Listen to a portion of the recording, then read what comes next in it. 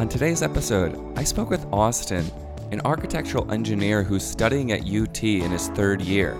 We talk about my experience in engineering and how that led to me moving into graphic design because I couldn't stand the laws of physics. Austin, in turn, loves it. We discuss why some solo architects or solo engineers in the workforce might be intimidated by Austin, but how we can truly embrace and learn from someone who comes from both stances. People in this position could instead embrace someone who merges these two ideas and in turn could really come up with some incredible solutions to some common problems.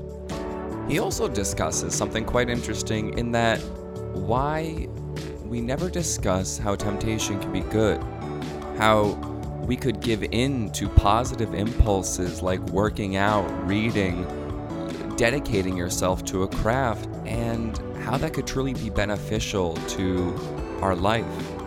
I hope you enjoy. Kind regards, Nick.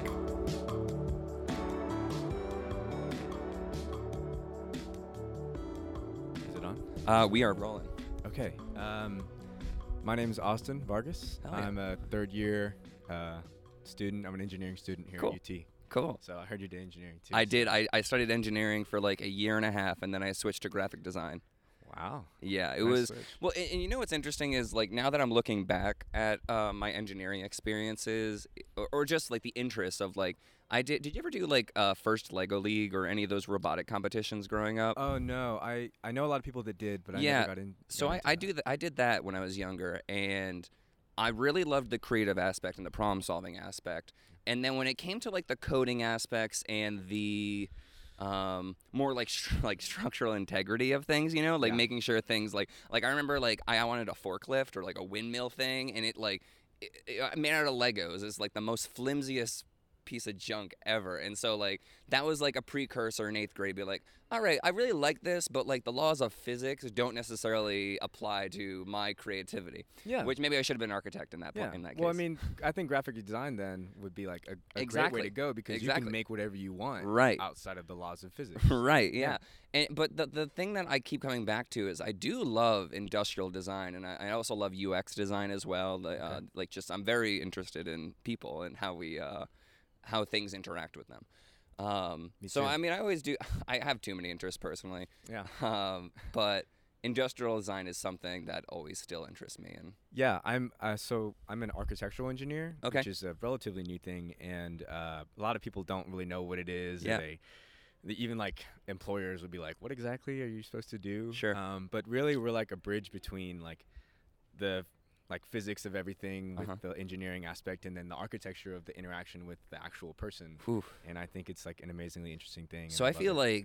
like architects and engineers might not like you because you're bridging that gap when normally they have to work together, right? Well, it depends because a lot of times they have struggles with each other because one of them thinks really creatively and Yeah. has these big, amazing ideas, and the other one is very structured and knows the rules, and so they don't always get along. So Right. we are the connection between the two. And Yeah, so yeah, it yeah. can be a help sometimes, and they could have their jobs feel threatened at other times. But Yeah. Well, yeah. and you know what's interesting is like I feel like this idea of fearing for your job is obviously it's kind of like a not carnal. It's a not primitive. yeah, it's a emotion I think that's been around. I think I was just talking about this kind of before, where it's like this idea of back in the day where like, well, if I'm the tribe leader, like I don't want to be usurped my power. I don't want to be all like, you know, like I want to hold my position. Yeah, And so I think absolutely. that moving on, that moves into careers now. We have that fear of our jobs being taken by younger and not necessarily brighter, but like by people who are more adaptable at this point, right? Absolutely, yeah. But instead of looking at as more as, wow, I have someone who can speak the language of engineering and also speak the language of architecture, and then be able to mediate the conversations between architects and engineers, and perhaps do even better work together. Yeah. Is that how you're going to sell yourself to people when people are like, ooh, I don't know if I want to work with you? Well, actually, I'm hoping to learn both. Yep. And then go into like design Hell yeah. and be a creative, but with the knowledge of someone who understands the laws as well. So almost doing both. Yeah. That's so, cool. So how many students are in your class in that program? I couldn't tell you a number. I'm fairly positive we're like the smallest of the engineering schools, except for maybe aerospace, because it's so select there. But yeah, it's definitely a smaller group. But before I go, I want to ask you a thought that I've had, and I've asked a few people, and I've been thinking a lot about it. And I recently took this emotional exam. That told me a lot of things, but the most significant to me was that I had low impulse control. So, maybe easily susceptible to temptation. Sure. And I was thinking about it, and really a lot of the impulses that I really think I have are healthy ones, where, you're constantly maybe hey, I need to work out today. I feel jittery. I need to move. I can't sit down at my desk all day. Interesting. And it made me really think about how temptation gets this really poor connotation because it's often associated with things that like are addiction and addicting things, where you could very easily have impulses that you act on that are really good for your body. I've never thought about that, but it does make sense too, because I feel like those impulses, I don't know if okay, I had an impulse this morning. I'm staying at a beautiful Airbnb. Actually, you would love it. Do you like Frank Lloyd Wright? Oh, absolutely. Yeah, so very that style. Okay. And I just had this kind of feeling. I was should I meditate? I don't really feel like meditating. You know what? I want to dance. I want to do some modern dancing. Hell yeah. And I went to do you know Sagebrush? I do not. It's like a kind of I don't know if it's honky tonk bar, but it's a bar somewhere around here, South Austin, I think. And I was doing some line dancing there, and I was terrible. It's just the aspect of rhythm. I think I have decent rhythm, but I can't keep it up forever. But I think that was in my brain, and I was like, wow, I need to be dancing more. So I danced for 30 minutes, and it was just this kind of I was listening to some new Bon Iver music, and it was just it was that impulse that you're saying, and then I'm kind of tearing up a little bit and getting pretty emotional, and I was looking at my hand for a while and realizing that love for yourself and really seeing my hand or my body, you know what I mean? Yeah. And that's interesting. Do you think that those impulses come more often with routine, or do you think that they come how do you create those, I guess? That's what I think. The impulses are good because a lot of times we, especially now with how I don't know, the society has grown and become very structured, especially in engineering, where you have a very specific route that you're supposed to follow. Sure. And you have these impulses to do other things because you become so focused on your goals and what you're involved in, that your body's hey, there's other things. You have to look up and look outside. Yeah. And that's when I think impulses are really important, because you just can't you can't become too attached to a certain idea of yourself. Sure. Yeah. Yeah.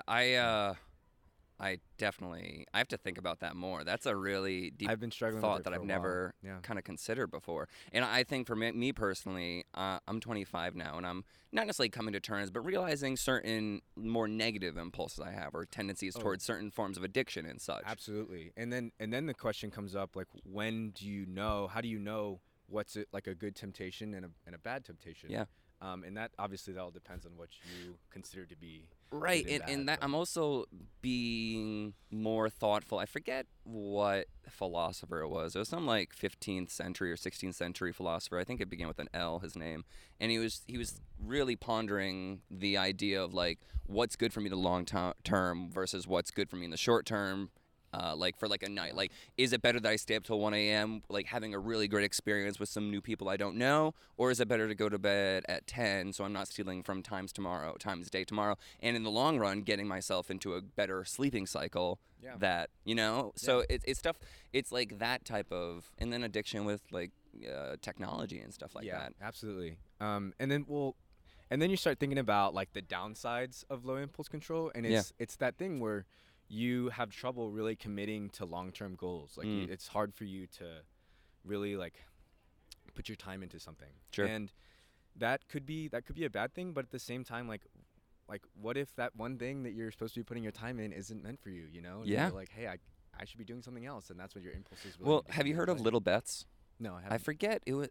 I read it a while ago, but it's this idea that essentially you just make little goals for yourself that, let's say, lead to a bigger goal, but it's just kind of incremental steps that you're like, this is a pretty attainable small goal that I'm going to set for myself, and you can set multiple ones, and you just continue checking those off and doing those, and then by the time do they have to be related in any way? No, I mean, they don't have to be related necessarily. They can be. That's the good thing about. I mean, you're in school still. You can take. I mean, I don't know how busy your schedule is, but like if you're able to fit in other classes that aren't necessarily in your normal curriculum, then that allows you to really expand your awareness of other things. Especially it sounds like you're a decently creative person as well. Thank you. And so, I mean, take not necessarily a music class, but take like some sort of other artistic style class, and that might influence you in other ways. Or you might learn about some like pianist who used to play in this beautiful architectural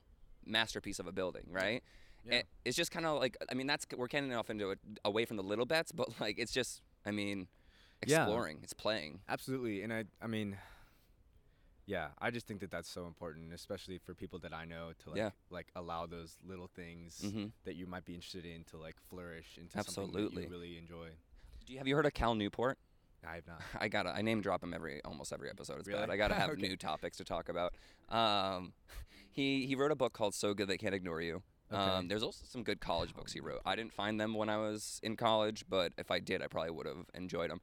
Okay. But Deep Work is another one by him, and it's just pretty much working deeply, like without distraction type of stuff, and you're able to get more work done versus kind of working shallowly, which compares them.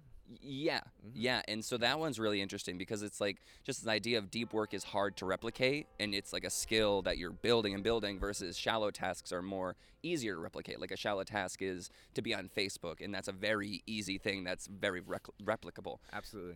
But So Good They Can't Ignore You is more about finding a craftsmanship type of career versus a passion-based career, because I don't think you're in this category, but there's a lot of people, especially young people and to a degree older people, who think that I have to go into this thing I love. If I'm a dancer, I need to become a dancer because that's what I love and that's all I know. It's not all you know.